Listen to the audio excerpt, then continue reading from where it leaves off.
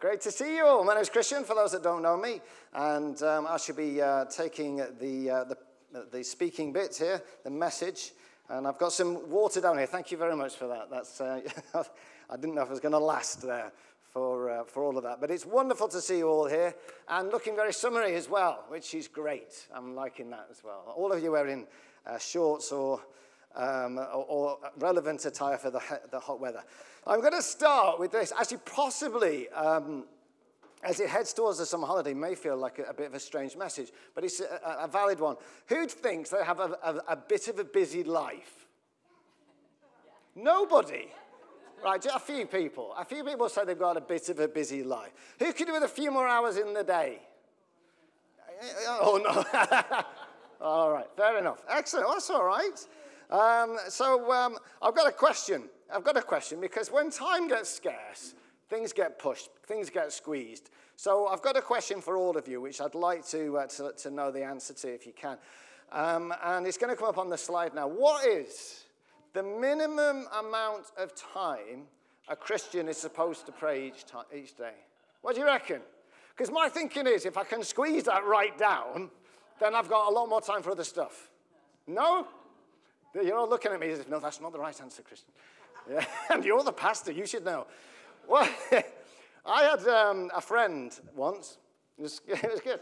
I had a friend who years ago spent a lot of time in prayer. And in this time of his life, in this season of his life, he saw loads of things happening. He was seeing people getting saved. He was seeing miracles happening. He was seeing a load of things taking place. And then his work situation changed, whatever changed, and he found that he didn't have the same capacity to pray. These are his words, not mine. And therefore, interestingly, coincidentally, people weren't getting saved and people weren't getting healed where he saw those things once take place. And this question isn't far. I know you're thinking it's ridiculous, but this question wasn't far off where he was going. Because this question was, I want the same results, but I want to be able to pray less. And those were pretty much his words, because I haven't got the time to pray. So he liked seeing these people getting saved, getting healed, he'd like to see all of these things happening, but he didn't want to pray as much. He was all right in praying a bit. So what's the minimum amount of time that we have to do it? It's an easy one to get sucked into, not in your heads, because I know you all know that you wouldn't do that, but in your hearts, it's very easy to start thinking like this. We're going to dive into Scripture, and I'll show you how things come in a little bit more subtly. So Ephesians 3, verse 14 to 21 is what I'm going to read from, which is a prayer in itself. This is Paul praying from a prison somewhere to the Ephesians. When I think of all this, I fall to my knees and pray to the Father, the creator of everything in heaven and on earth.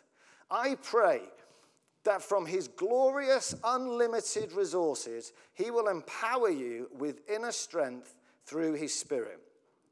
Then Christ will make his home in your hearts as you trust in him. Your roots will grow down into God's love and keep you strong.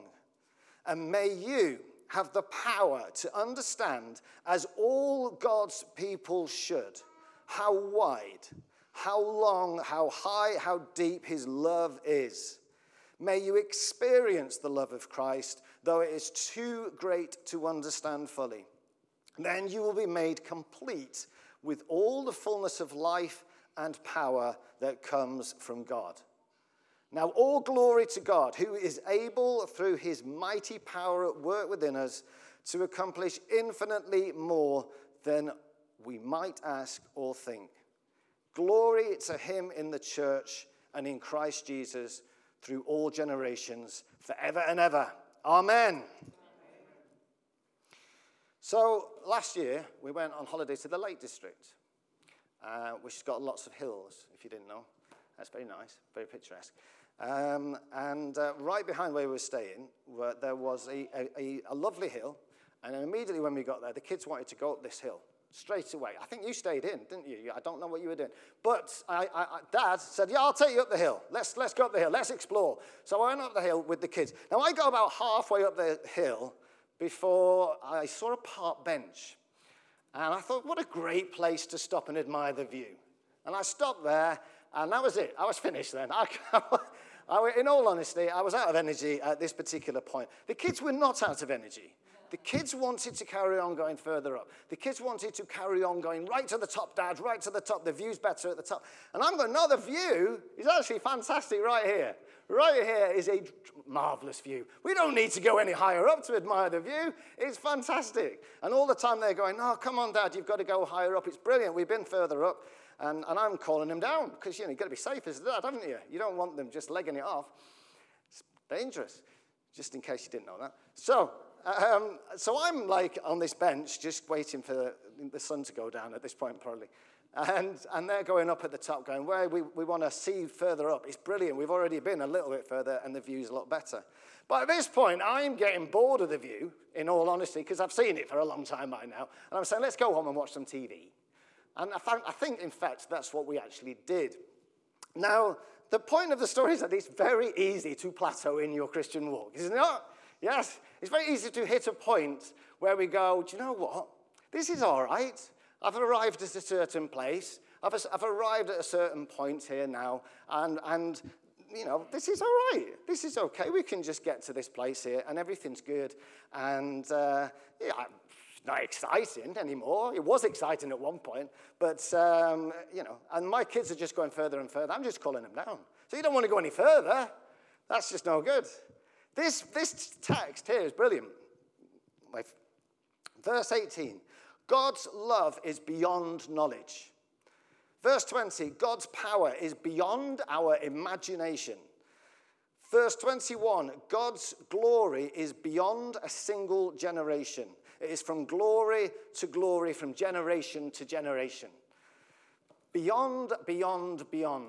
All the way through, there is always further to explore with Jesus. There is always further to go in our walk with Jesus. There's always further to walk with him. There's always further in our relationship with him than we have currently experienced. There's always further to go. And today I am looking at prayer. I've actually called it living in conversation with Jesus because to me, that's a little bit more like what the word prayer means. It's called conversation because it's two-way. It drills down a little bit more. We are not praying to transmit words to Jesus and then just clear off and then do what we want to do. That's not what prayer is. And if you think that's what prayer is, and we read the word prayer, then we are going to get bored of it quite quickly. We're called to listen while we pray. We're called to do the listening part as well as the talking part, to allow Jesus to lead us as we talk to him. As we discussed last week, faith comes by hearing, doesn't it? Yes, that's great. We were actually paying attention. That's great. I haven't got a chocolate bar to give you, I'm afraid, here. Anyway, but there we go. But that's important because as we pray with a listening ear, our faith will be ignited from the inside and we will be believing for far more of the things that we're praying into. Make sense? Yeah, which is exciting. If you're kind of like going, man, God's behind this prayer. He's leading this prayer. So as Jesus imparts his spirit and his truth, faith and life supernaturally rise on the inside of us. And we can believe far easier for the things that we're actually praying for to happen. It's my personal aim in life to take my prayer life to a higher level than ever before, because otherwise I'm going to get bored pretty quickly with it. Yes. And I think that's the path that I would like to walk continuously. And I'd like us all together to walk on that path, where we're continuously becoming more and more closer to Jesus in our walk with him. Because life comes from connection with God. Amen? Yeah? Okay. So what is prayer and why on earth should we bother doing it? You're looking at me as if I've got the answers. That's to you. Prayer transforms lives. Yes. Do you agree?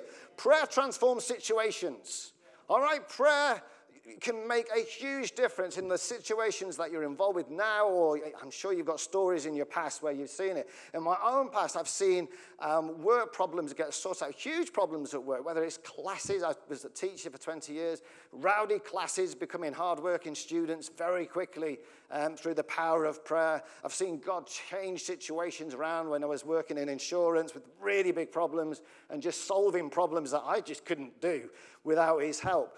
It's lots and lots of weird situations he switches around for our good, because that's what prayer does. It changes situations around. It might not be the perfect circumstance, but it's still the situations change for our good. And that is absolutely amazing. And this is before I'm mentioning all the physical, emotional, and spiritual healings that I've noticed as I've prayed. Prayer transforms. It breathes new life into people. It breathes hope into people. Prayer sees miracles take place inside of people. Faith-filled prayer opens doors. It opens opportunities. It overcomes opposition. It builds the kingdom of God. Doesn't it? Yeah. Prayer does these things. There are no lost causes if we are prepared to pray. Okay? No lost causes whatsoever. And any person that you want to see come into the kingdom of God or come back to him, whoever it is, there's no lost causes if we're prepared to pray for them and pray for them and pray for them. So there's a whistle-stop tour of what prayer is. It says in Ephesians 6:18, pray in the Spirit on all occasions with all kinds of prayers. I'm going to list 5 of them. There's a lot more than 5 of them. I'm not talking about all 5 really, but we'll major on one as we go through this. So one of them is devotional prayer. Then the second one is declaration prayer. And that's where we declare into the atmosphere situations that we want to see changed. We declare promises of God. Intercession is one where we're sensing what's on God's heart. That's a very powerful one. We feel what God wants to do into a situation, and we sense that, and we pray into that because we know that he wants to change it. There's fighting prayer, where we're speaking out the word of God into situations to overcome opposition. There's persistent prayer. Now, when I was writing this, I really felt that persistent prayer, even though I'm not going to major on it, is a major one for a lot of people here. So be aware that if you're not seeing situations change quickly, persistent prayer is mentioned a lot in the Bible. Jesus did a whole parable on it, and it's a vital part of our prayer life, that we persist in specific areas that you want to see changed, because we know that God wants to see them changed as well. 2 to 5, generally, not exclusively, but 2 to 5 are generally praying outwards. Today, I'm going to focus on number 1, devotional, because this is what was really coming out the most as I was preparing this. And it's number 1 on the list because it's supposed to be number 1 in our lives. Yeah, devotional prayer is your relationship with God. It's your relationship with Jesus. It's the reason why God sent Jesus to the earth. John 3:16, God so loved the world that he gave his one and only Son, that whoever so believes in him shall not perish, but have eternal life. And then John 17:3 says eternal life is knowing God. So God came that we may know him. Jesus came, rather, that we may know the Father. Jesus came that we may know God forever, for all eternity. So that there in itself is a massive one, because Jesus died that we may have that intimate, close relationship with him. Okay? So all of those things there are absolutely vital. God has made it possible to have a relationship with him through Jesus dying on the cross, as Angie went through earlier, because as we choose to accept that forgiveness, all of our sins are wiped away. So devotional prayer is where we put time aside to be with God, where we rid ourselves of the distractions that are around, and where we come to Jesus, note, with no agenda. Where we come to Jesus not with a list of things that we would like him to do for us, but we come to him with no agenda whatsoever.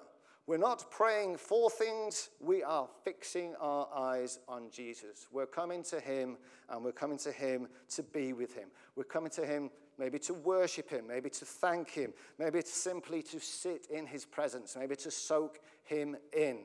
This is devotional time. and it's absolutely crucial. It is where our souls are satisfied, in this place. It is where we find perfect peace. It is where we are flooded with joy. It is where our relationships with Jesus are strengthened and where we put our roots down in Jesus and grow. This is a crucial area of our lives. It is not a secret, I would say. However, it is something which we will grow from hugely if we put it as number one in our lives every single time. So I want to pick up on really one key in all of this, and it's stillness or waiting. All right, so Psalm 46, verse 10 says, "Be still and know that I am God."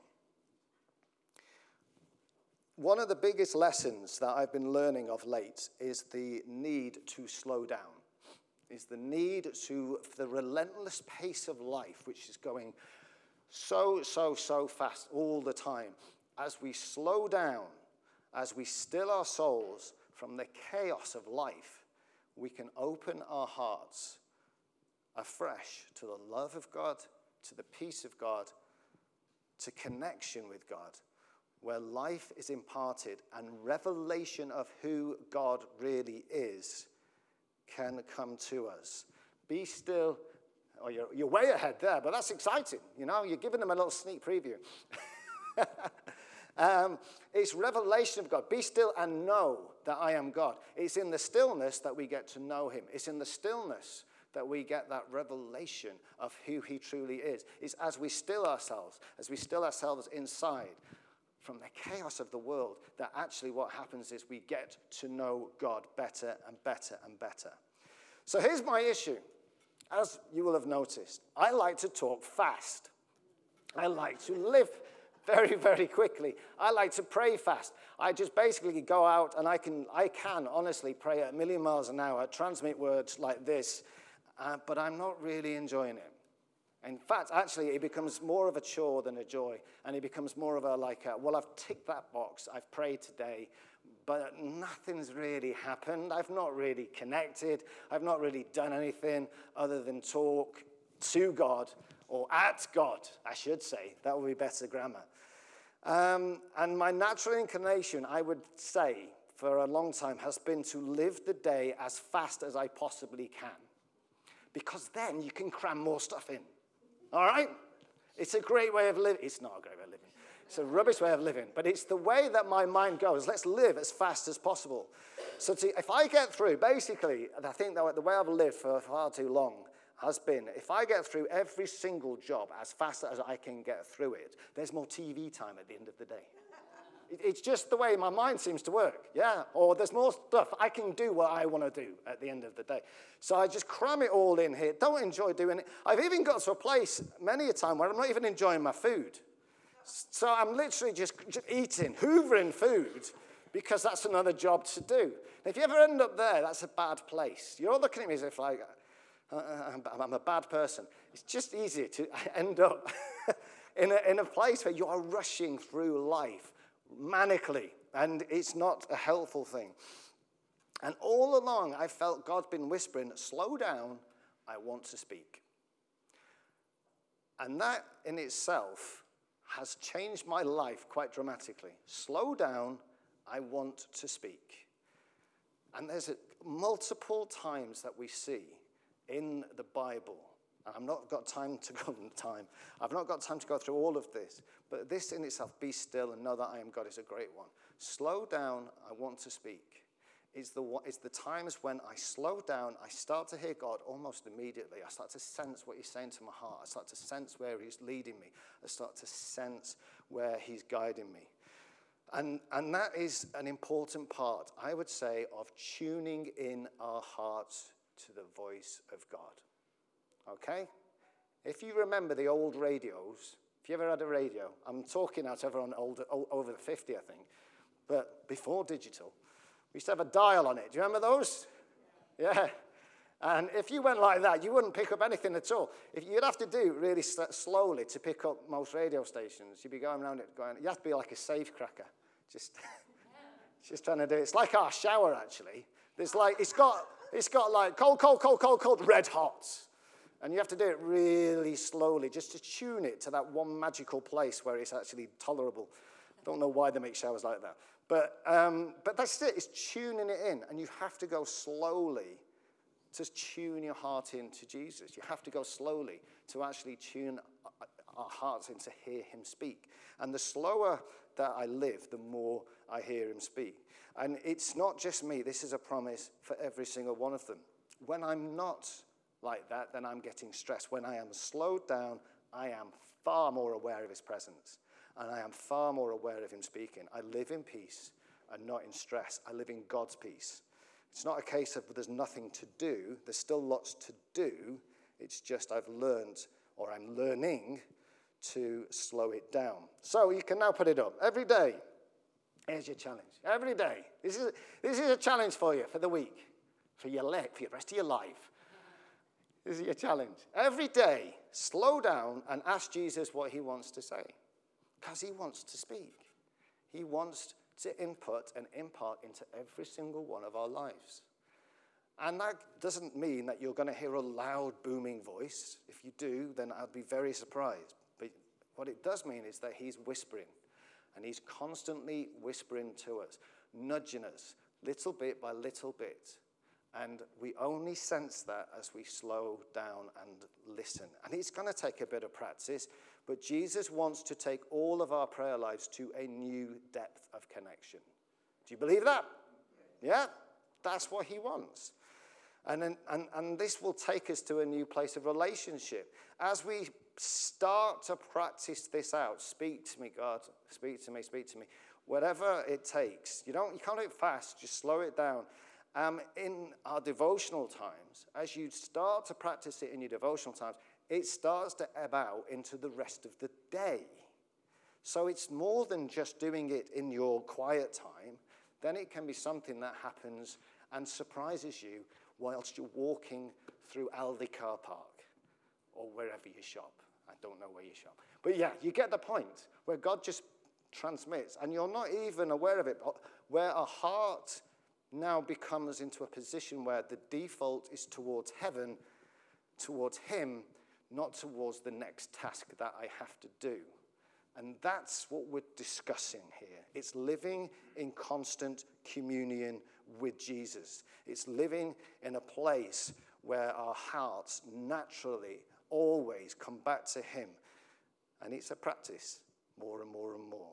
But we sense in his loving presence throughout the day, where we're sensing his guidance throughout the day, where we're hearing his whisper throughout the day. That's the next place for a lot of us. As it says in 1 Thessalonians 5, verse 16, rejoice always, pray without ceasing. That there in itself is a tremendous challenge. Certainly, if your understanding of prayer, my understanding of prayer is just to transmit, because I couldn't do it.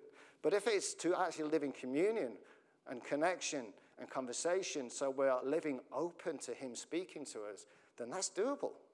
That's doable, because really, actually what can happen is that we see every interruption of the day as an opportunity. So every red light doesn't have to be a frustration, but can be an opportunity to actually turn your heart to Jesus. Every big shopping queue doesn't have to be a frustration, but can be a time where we pause and turn our heart towards Jesus. These are possibilities. I'm opening our minds up to losing the frustrations of life and turning every moment that we find we're getting stopped here and there and everywhere into an opportunity for connection. Yeah? Does that sound all right? Can we try it? How can we just try it? I mean, it's not the end of the world if it don't work straight away. Just keep practicing with it. But it's living in communion with him. The more my heart is fixed on Jesus, the more I'm listening and talking to him, the more I'm naturally joyful. Look at this. It's so rejoice always. Do you want to be joyful? One person, two people. Good. Two people. Yeah, I want to be joyful. All right, that's there. But it's good. It's good. But this is living in communion with him. This is abiding in him. John 15, verse 5 said, I am the vine, and you are the branches. He who abides in me, and I in him, bears much fruit. For without me, you can do nothing. Abiding in him, staying connected with him, staying always listening to him and aware of him. The more we live like this, the more we live in communion with Jesus, the more we put our roots down into him, the more we naturally bear fruit. I have had some fantastic and bizarre conversations with people who don't want to talk about God most of the time, because when I've been living in this place, if you like, when I've been listening to him, the more I've listened to him, the more I'm getting these conversations from people that don't want to talk about God. They start it. I'm not even crowbarring it into the conversation. I'm not even saying, should we talk about Jesus? They want to start it, and all I've been doing has just been living my day normally, but trying to tilt my heart to heaven and trying to listen slowly to what he's imparting into me. And I'm having these amazing conversations with people. So fruit gets born. It happens when we are actually living in Christ. Does that make sense? We weren't supposed to make fruit and manufacture fruit by ourselves. The Bible tells us to put our roots down. And funnily enough, once a tree's put its roots down, the fruit starts to kind of like make itself. Doesn't it? Yeah. It doesn't make it hard. It's not trying to make it more and more hard there. So that's an amazing thing. So as we live like that, it's important. And so more and more, we're living out the vision of the church, to love God, to love others, to save souls, to make disciples. This is how we do it, by putting our roots down. This is the source of our life. Yes? Yeah, good. All right, brilliant. All right, and we're probably running short on time a little bit, but it's worthwhile noticing that it's not the only place in the Bible where stillness and waiting is mentioned. Isaiah 40, verse 31 says, those who wait on the Lord shall renew their strength. They shall mount up with wings like eagles. Time is spent waiting on God, and in his presence energizes the soul. Would you like some energy? Yes. Some of you do. This is good. Right. Okay. Well, there's your win straight away. Wait still on God. And just wait on him and be with him and soak in his presence. Yes? All right. Brilliant. Excellent stuff. So we're good with that. And the more we do that, the more we refuel from the inside out. And the more we can have that energy that comes only from God. The Bible makes it very, very clear. And he is very, very, very generous with what he gives out in that way. As he speaks to us, I was going to mention this. As he speaks to us, can I just say how you know whether it's God or not? Because this came to me from a question by my daughter yesterday. How do you know whether it's God or not? If it inspires you, it's from God, right? If that's a voice, she's like, how do I know it's me? How do I know it's... If it's a voice that inspires you, if it's a thought that comes at you and that inspires you, goes, man, yeah, that's really... What I sense that God's speaking to me at the moment, or that's something that I feel excited about, that God's challenging me on to change in this way or whatever, that's usually a God thing. If it's crushing you, if it's making you feel like rubbish, if you're feeling useless afterwards, like let's say you're hearing, well, quite frankly, your prayer life stinks right now, that's not God, right? Because that's just a crush. God doesn't usually talk like that. He never talks like that. All right, so if you're feeling crushed once you've heard it, it's not a God thing, all right? That's called condemnation, and it's very, very different. But it was a decent conversation with Elizabeth because she helps me turn my preachers into more palatable, I think, for people in that way. So make sure you're discerning the difference because it makes a huge impact. So the power of being still and waiting, very quickly. Number one, you get to know God better. Number two, it tunes us into the whispers of God. And number three, it strengthens us. And there's a load more, which you can look up for your homework. But there you go. You're looking excited about that? Yeah, very good, very good. So it finishes it off with this. Often, I may not feel like praying. Yes? Do you ever get up in the morning and think, oh, God, this is how I'm going? Do you ever feel like that? Never. Oh, that's brilliant. Oh, you should come up. You may not feel like praying. I mean, I don't anyway. So, it's worth mentioning that it is now the DNA of all believers. Yes? Whether you feel it or not, whether it is something that is in your heart in the sense of I'm feeling zealous to pray to Jesus right now or not, it is still on the very much the inside of all of us there. Zechariah 12, verse 10 says, "Then I will pour out a spirit of grace and prayer on the family of David and on the people of Jerusalem." It's in you. It's in all of us. You can't help it. It's in us right now. We're empowered to pray. We're empowered to connect. Galatians 4, verse 6, I love this. Because you are his sons and daughters, God sent the Spirit of his Son into our hearts, the Spirit who cries out or calls out, Abba, Father. There is a spirit inside of us right now, the Spirit of Christ himself, who's constantly crying out for a relationship with God. That's good. Yeah.